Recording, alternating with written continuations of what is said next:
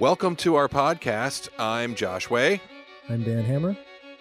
And we're here to revisit a movie that at least one of us has seen before and find out how it holds up. How are you, Dan? I'm well. I'm sitting here in my red jumpsuit and my shears. Yeah. What? You saw something good this week. No, I didn't see anything. Oh, I'm sorry. No, I of course I saw Us, as you did. I did. We were both very excited. And I wasn't disappointed. No, neither was I. In fact, I would go so far as to say it was a privilege to watch Us in a movie theater with other people. Jordan Peele would create meaning out of that statement. No, I enjoyed it quite a bit.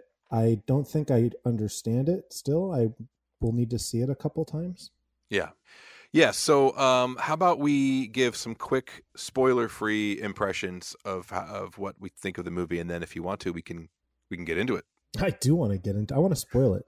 All right. Well, before that, give us a non-spoilery soundbite. What did you like about it?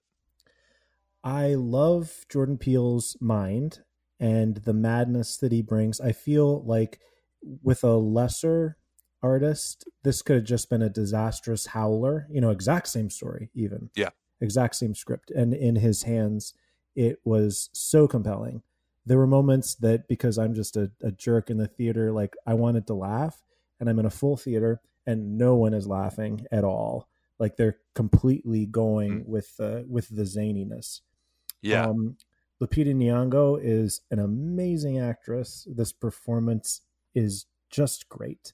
And I think going to be an iconic horror performance. Do you agree? I do. It will also be overlooked for awards. Of course. Not unlike Toni Collette. As they tend to be. Hereditary. I mean, Toni Collette had a lot of people behind her. Who knows if Nyong'o will benefit a little bit from the conversation that welled up about the legitimacy of good horror performances. Yeah. And this is, I believe, her first lead role, if I'm not mistaken. Huh. Yeah, it's not like I would say her character is one of my all-time favorites or something like that. Yeah. But what she was able to do with it, I think, was pretty fearless. I really enjoyed watching this. This is a thoroughly entertaining movie. I told you ahead of time how I'm kind of a little bit of a wussy boy when it comes to horror movies, and I was getting nervous because this looked downright menacing and horrifying in the trailers and promotional materials, and it is, but it's also so entertaining that from the moment it started, I didn't have any looking back. I was fully engaged. I loved every minute of it, even when it gets really weird, which we'll get into in a second. But I love what the family's doing in the movie, Lupita and Winston Duke and the kids. I like what Elizabeth Moss and Tim Heidecker are doing. And I think you're right. It's kind of frustrating how talented Jordan Peele is as a filmmaker, that he's making movies with this kind of polish and mastery out of the gate. 2 features this solid right away is unbelievably impressive. I agree. I mean, this is better than Shyamalan, though I did like, Unbreakable as a second to Sixth Sense. I think it was the second to Sixth Sense, wasn't it? Yes. It's not his second film, but it's his second big thriller. Breakout after right. being famous, right? Right. Yeah, I thought that Get Out worked a little better for me on the whole. And Get Out was tidier. It was a smaller movie. There was less going on metaphorically, and it was more focused. I feel like Us creates a humongous universe with so many unanswered questions from this movie. I feel like there could be a second or even a third movie that would explore more of this world. Yeah. And I think this is probably where we transition into spoiler country.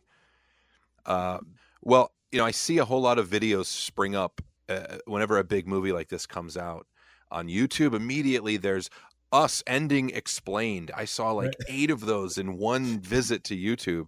And the funny thing to me is the ending of Us is an ending of Us explained video. This is a movie that provides its own explanation. Did you think so? Well, I mean, it attempts to. There's a lot of late revelatory exposition, and then on top of that, there's additional revelation. So I guess that's the part where, again, this movie is thoroughly entertaining. It's amazing to experience. I want to see it again, and I think it will always be a favorite. That said, I agree with you that Get Out is much tighter, thematically penetrable. You know what's going on and why. I don't know. I feel like the explanations complicate the fun that we just had.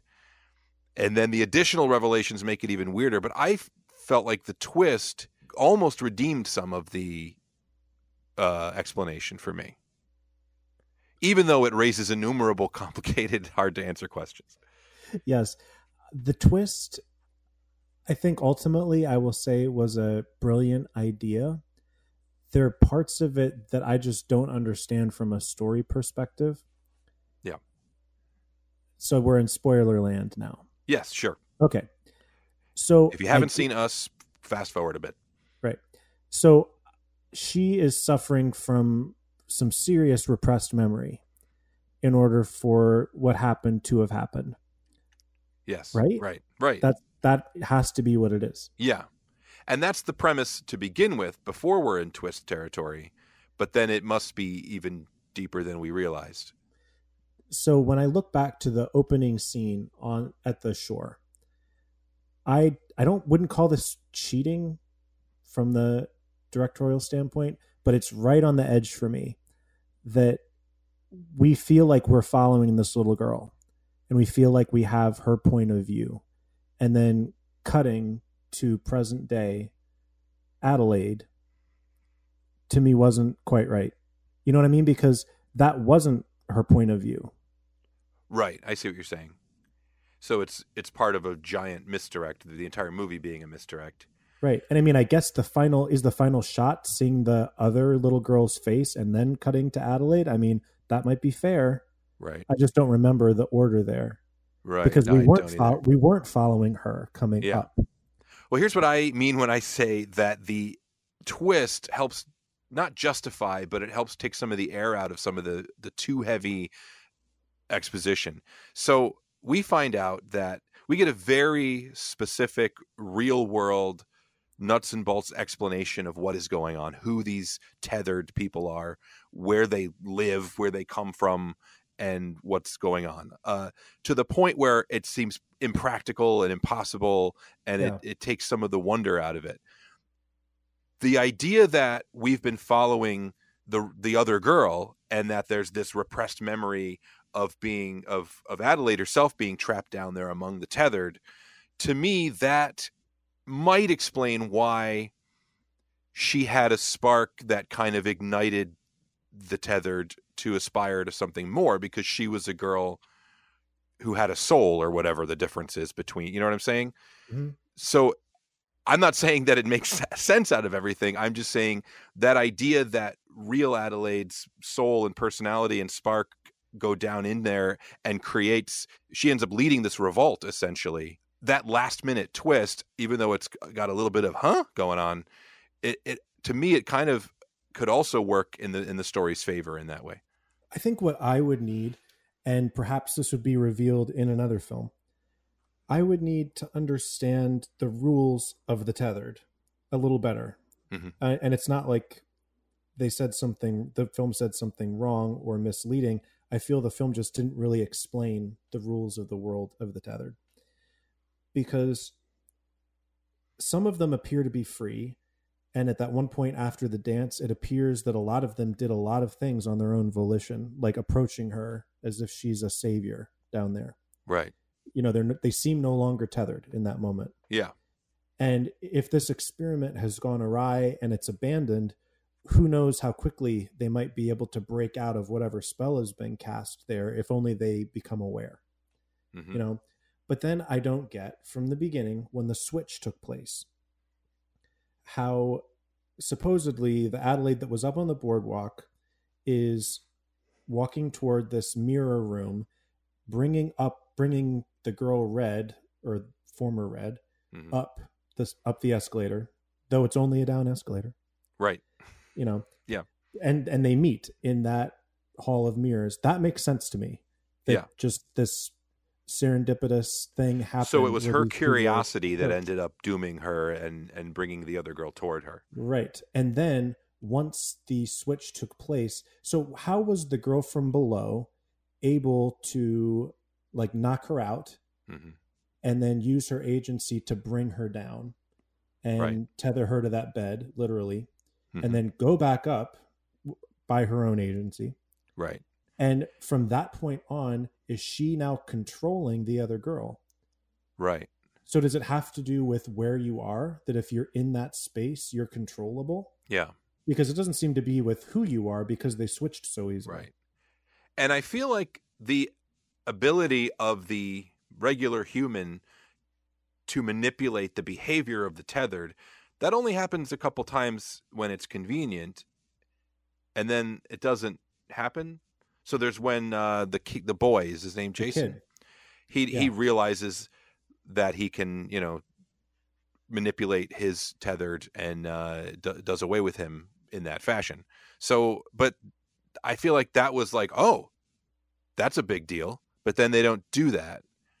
But so it explains a few things that the movie needs to do, but it's not like a hard and fast rule that can be exploited.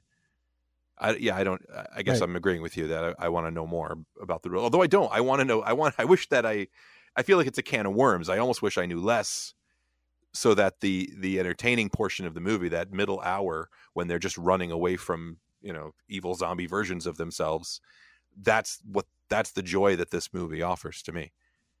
One of the best sequences to me was the flashback of the walk on the boardwalk from the vantage point of the girl below, where you're watching everyone do the stuff at the carnival out of context. Yeah. Down there. Mm-hmm. I thought that was fascinating. And at the same time, how is she free and how are they not? And is it proximity? And these are things that are just not answered. If somebody who was on the boardwalk in Santa Cruz then flies to China or something, do they lose connection? Or is that person still mirroring what they're doing underneath the ground? And what is the geography? All the questions you just asked. Yeah, it's confusing, and the deeper you get into it, I think the less fun it is. Yeah, in that case, I would rather know less about how big it is, because of course we have to suspend our disbelief. Of course it's impossible, because there's no, chicken and egg story. When did this begin, such that procreation started happening? I would almost prefer that there be some like magic or mystical or religious element that was unleashed onto a science experiment.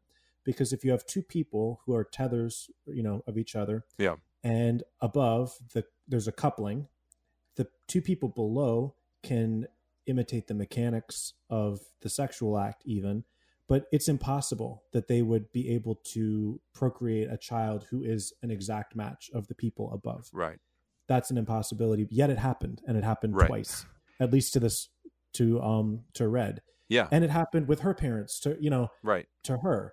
This doesn't make any sense. And who is overseeing the experiment? Do they have shadows? Wouldn't they be too close to them? Right. You have to let all that go. And Red has one throwaway line. They say that they created us or something like that. Like who? So this is it just a small group? Are we looking at the extent of this experiment? I'm saying this could be, Hands Across America territory, where perhaps that chain actually did go from coast to coast somehow. Right. Yeah, and that's, I guess that's, if we're wondering about the scope, those final shots of the movie, they tell us that there are at least thousands of tethered, if not millions. Right.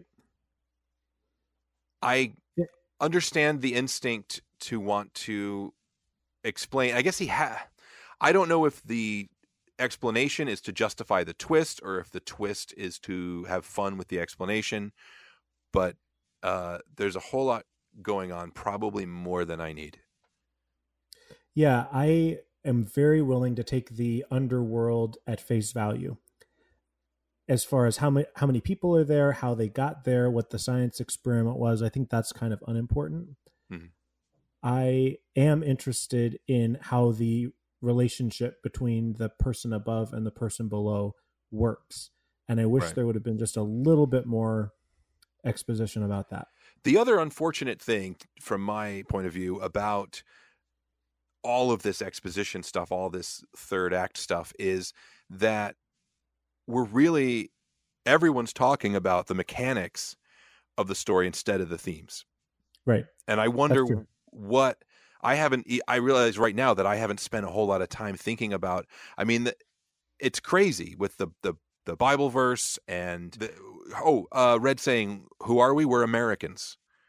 What? Like, there's a whole lot of interesting stuff with duality, and Jordan Peele is also specifically saying, I've seen multiple interviews with him where he immediately says, "Oh, this one's not about race." Really? Because I felt like it is to some extent. It feels like it is. To some extent, I think that race intersects with what he's going for. And I mean, it's his film, so right. Whatever he says, it's about, right. To him, it's he's incorrect. I want to inform him.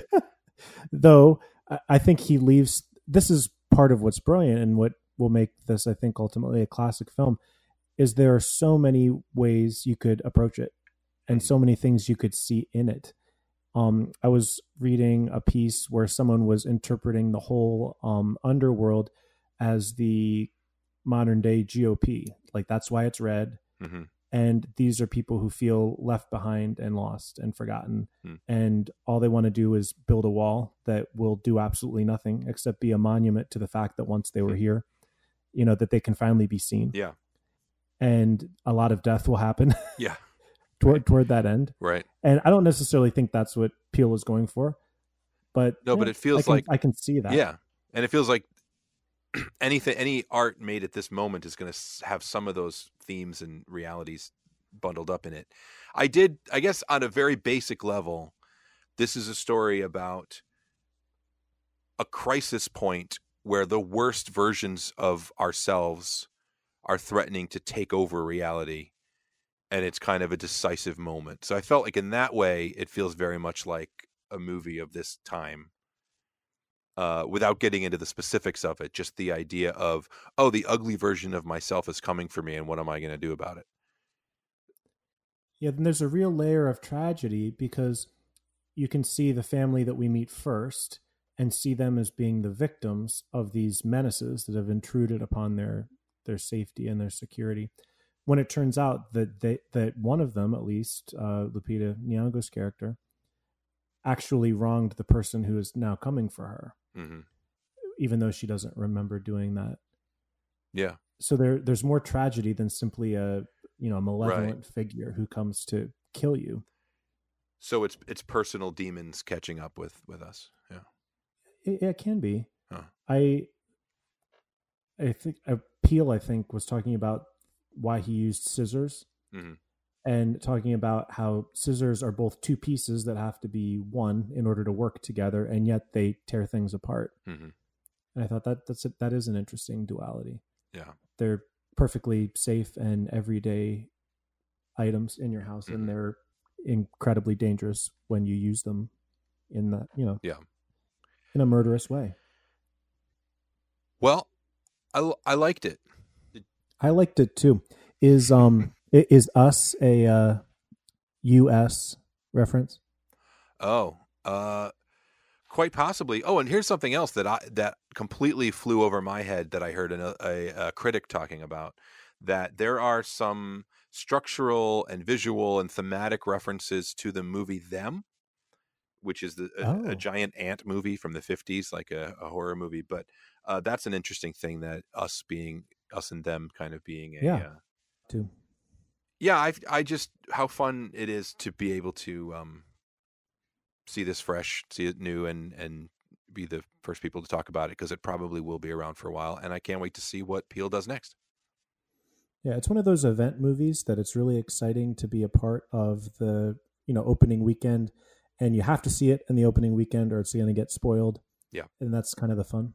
Yes, and the teenagers in the Thursday night screening I was at were vaping and making out during the movie, which made it extra special. Vaping. Yeah. Wow. Need to unleash their shadows. Yeah. I I'm just assuming they were confronted and untethered. Here's a twist. They are the Shadows who've Oh, already murdered those teenagers. yikes.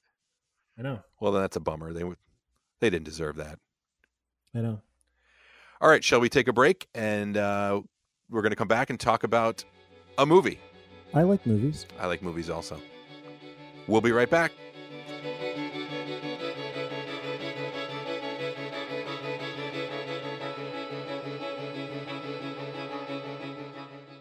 Welcome back to Holds Up.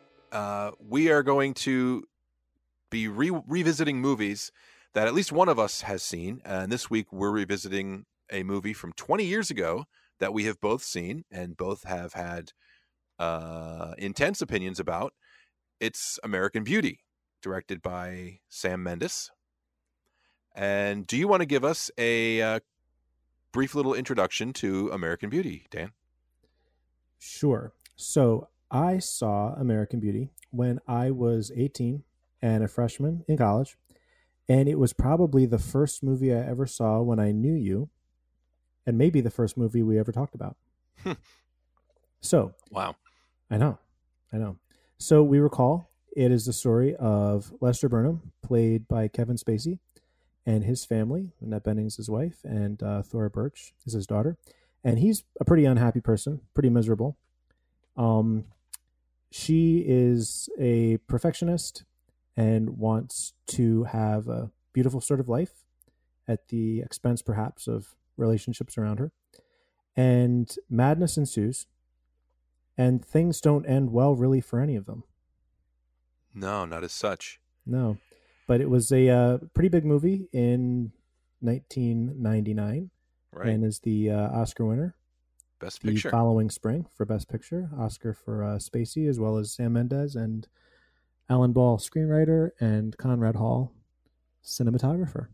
So this is an interesting one to revisit for a number of reasons. For me, revisiting American Beauty is sort of, it's really about revisiting myself, because 20 years ago when this movie came out, I was a very different person. I would describe myself as I was a film lover, and I was into the arts, and I was a man of the world as far as I was concerned.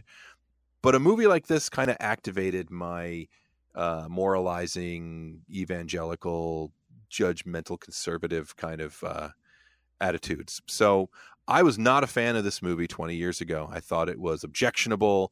I thought it was cheap. I thought it was unfair. I thought it was titillating in all the wrong ways.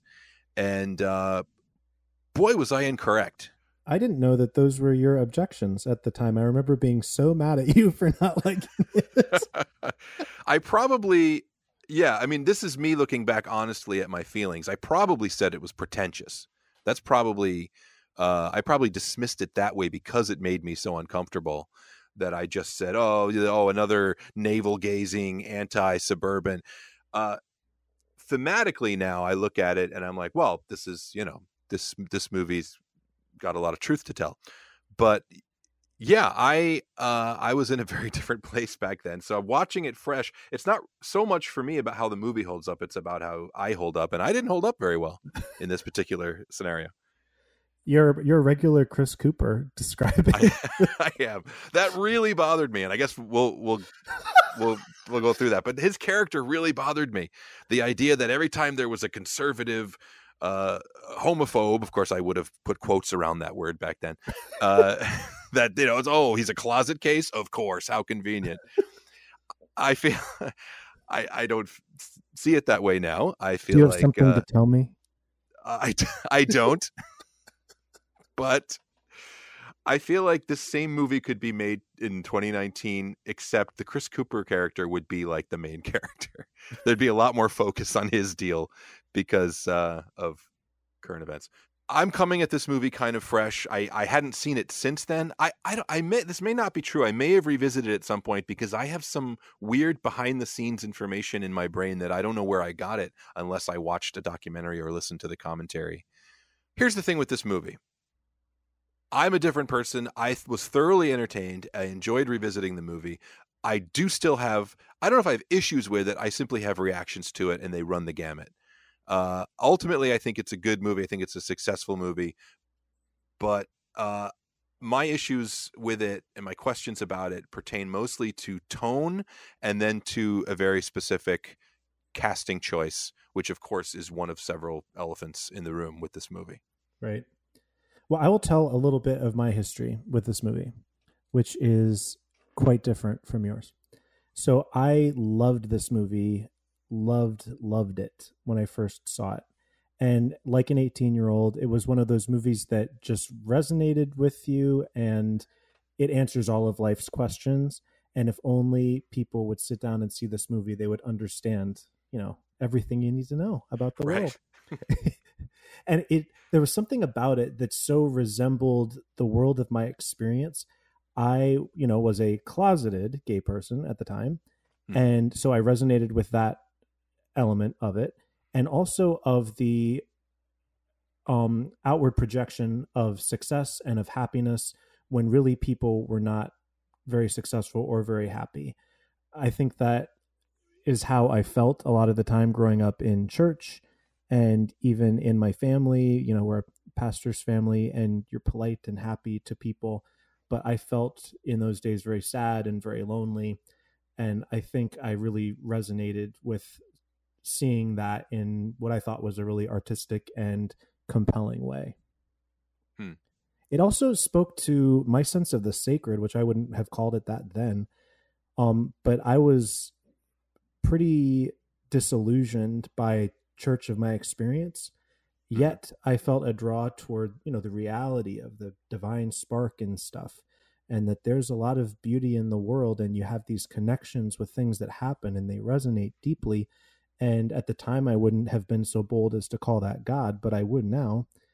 And I think that to see someone else articulating what I had only just sort of experienced for myself is much more real than the religious trappings of my experience up to that time meant a lot to me.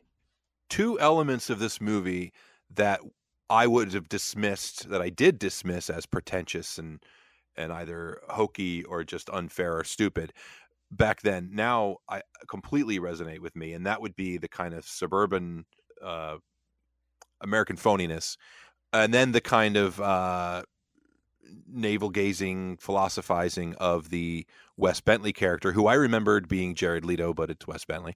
The whole, it's so beautiful, plastic bag in the wind. Those were things that my kind of on top of the world, straight white Christian dude mind just didn't have time for these things. We had business to get to. So now I don't see things that way, and I really get that what this movie is getting at. Also, it's such a 90s thing, I think, that the only character in this movie who's in touch with reality is the teenage drug dealer.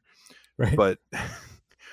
But again, these are things that now I look at it and I'm like, well, the things that are very obvious to me now about the way America works and the way the world works are things that are on the tip of this movie's tongue, but I wasn't allowed to see them that way when I was younger. I want to talk about the tone a little bit, because the first thing, I was taking some notes watching it, and the first thing I wrote down during the first 10, 15 minutes was, this is a cartoon. What do you think of that? I don't necessarily think it's a problem. I like it. It's just that it's an interesting tonal loaf, this movie. And I think it's very hard to carry off a balance. And I think they might have done it. I think this might be a successful example. I think of unsuccessful examples of tonal balance, like Three Billboards, the more recent Cold Pursuit, where you kind of have this farce element, but then you have this kind of hard-nosed. It's like people want to do both kinds of Coen Brothers stuff at the same time. They want to do the screwball, and they want to do the dark, nihilistic kind of noir. And this movie has the intrigue and the mortality and that kind of stuff, but it also, honestly, the opening sequence, the narration from Kevin Spacey, and then the sequence where he kind of takes his life back, those are almost to like Jim Carrey Liar Liar level with how colorful and over the top and silly they are. And they're entertaining. I enjoyed it. I'm just, it's a movie that wants to go a lot of places and a lot of levels. And I guess that makes it ambitious, and that's why people admired it so much and still do. and it was so reined in post production.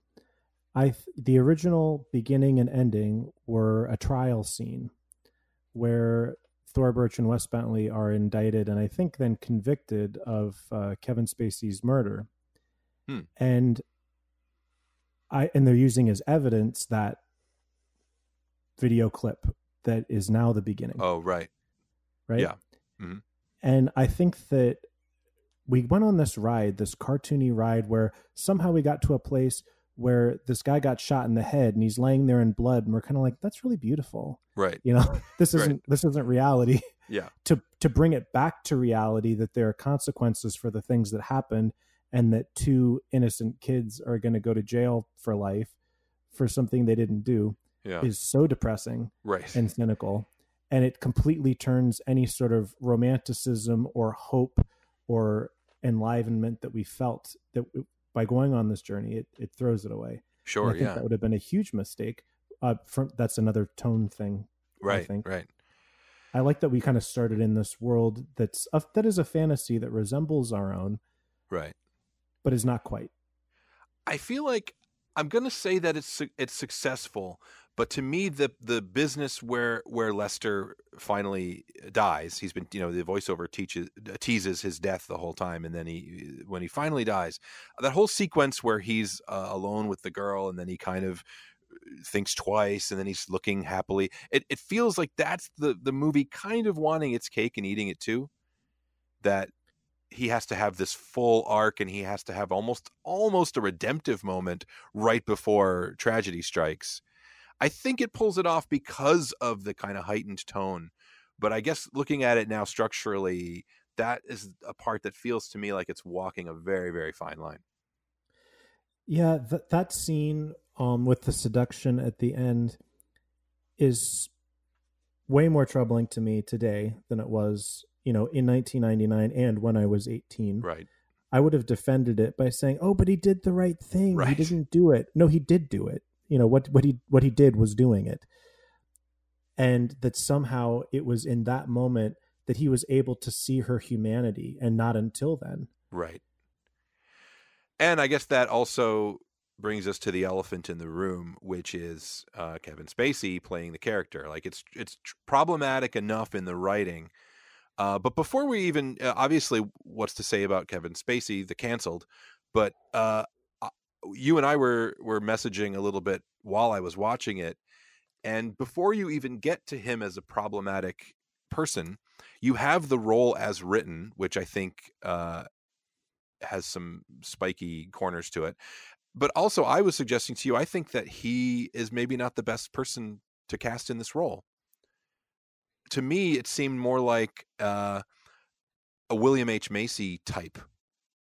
I feel like there's too much charisma and smoothness with Kevin Spacey that the loser part doesn't quite play losery enough. And then when he kind of grabs his life by the horns, I don't know. To me, I'm not sure that he is who I would plug into that role. I feel like the movie wants to have it both ways. Like there is that line, both my wife and daughter think I'm this giant loser. I don't really see how he's a loser though. Yeah. They may not like him, and they clearly, he and his wife just have contempt for each other, and he's a bad father, absent though present.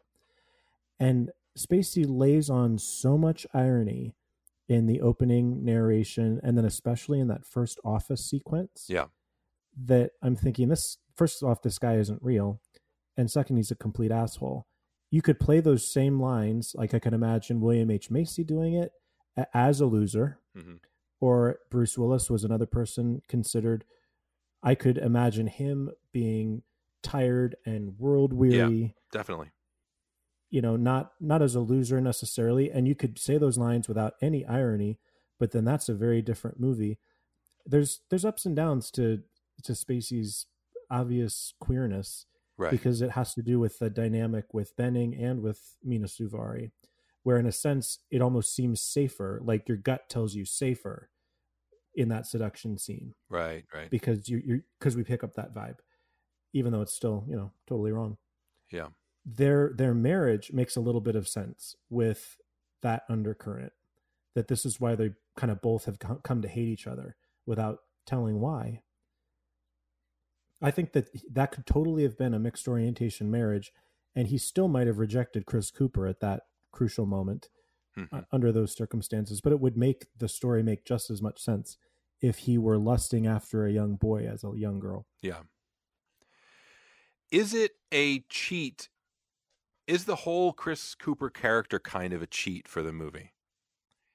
That he gets to embody so much, he gets to be kind of the angel of death and swoop in, but also that his character has these kind of inherent, conflicts.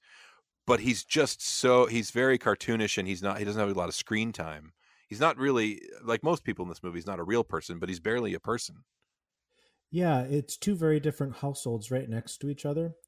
And when you look at what goes on in their family and just what a shell of a person Allison Janney has become, that's to me where the power of that family dynamic lies, is in her just wonderful performance.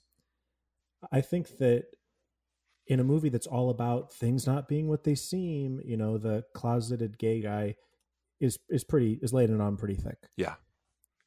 At the same time, it's needed for a divisive plot. It's needed to motivate this murder at the end. They need something. Right. And that's what it is.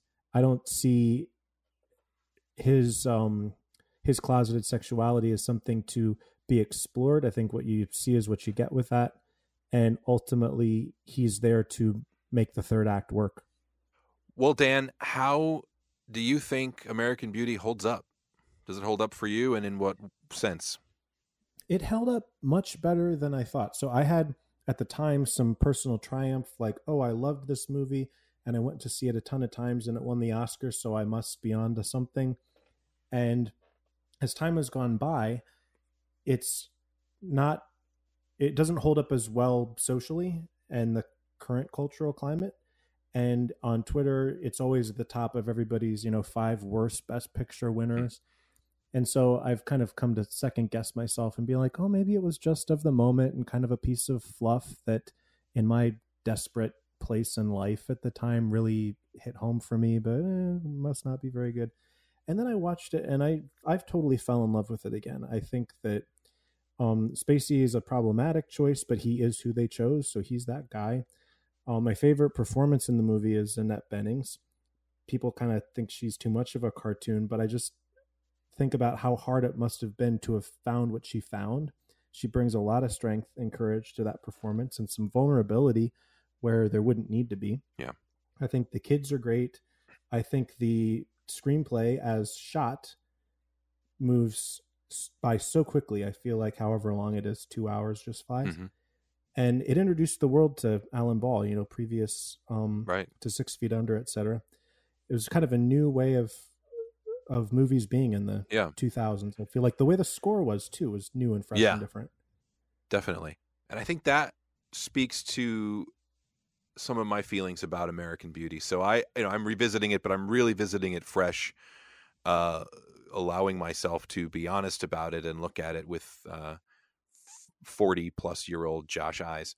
And if I contextualize it like that, I think if American Beauty came out today, I might put it in that category of 3 Billboards or something, because it's ground that has been covered so much.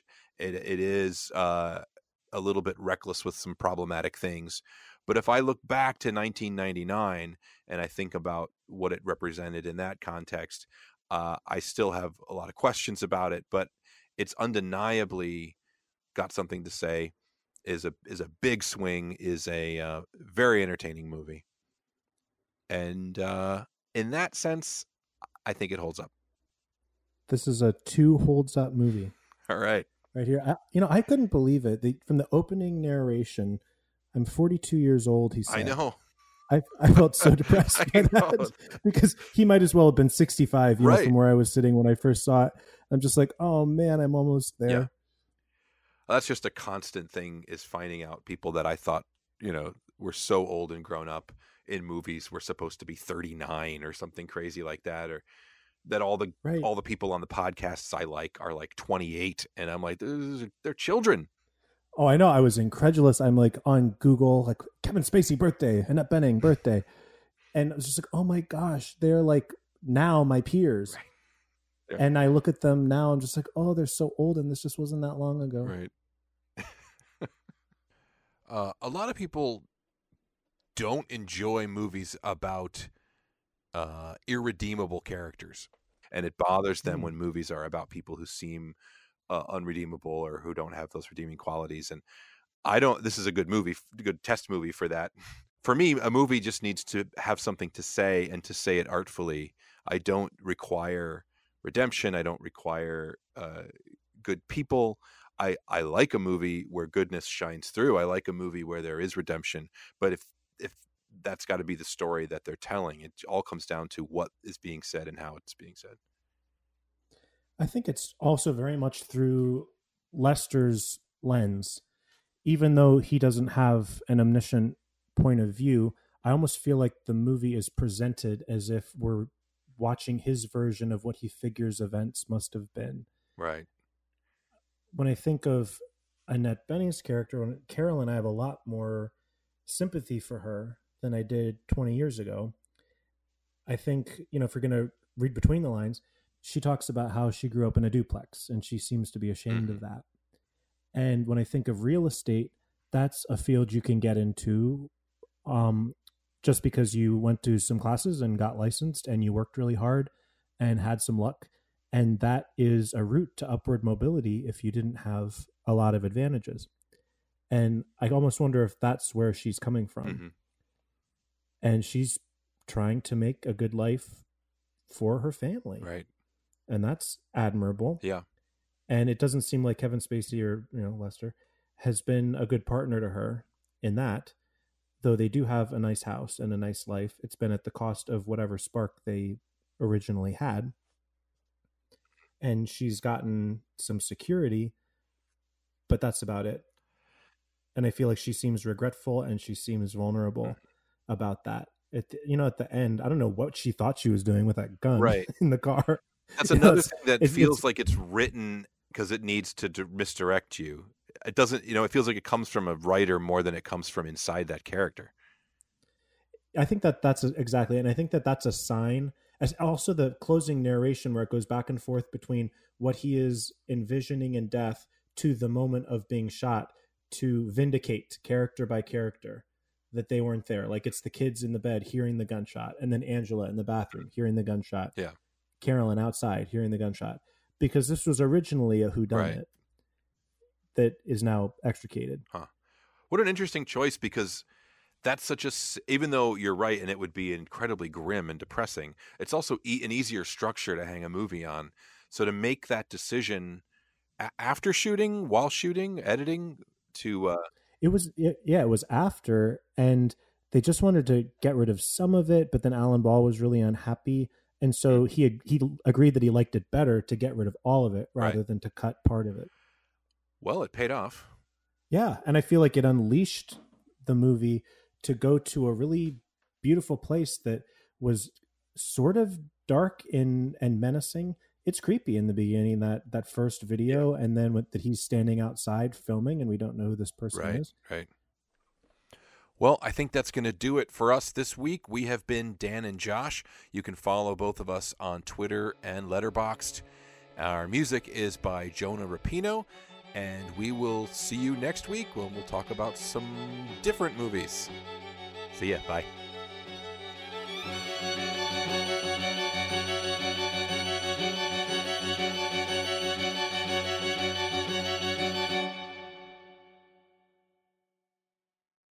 I don't know. So like maybe like a bank holdup, like something like a robbery. This is a stick up. Oh, I wasn't tracking with you there. Because of then maybe it's not a good idea. That even when explained. I'll spend some time with it and see what I come up with. But all right, the end of this one will suck.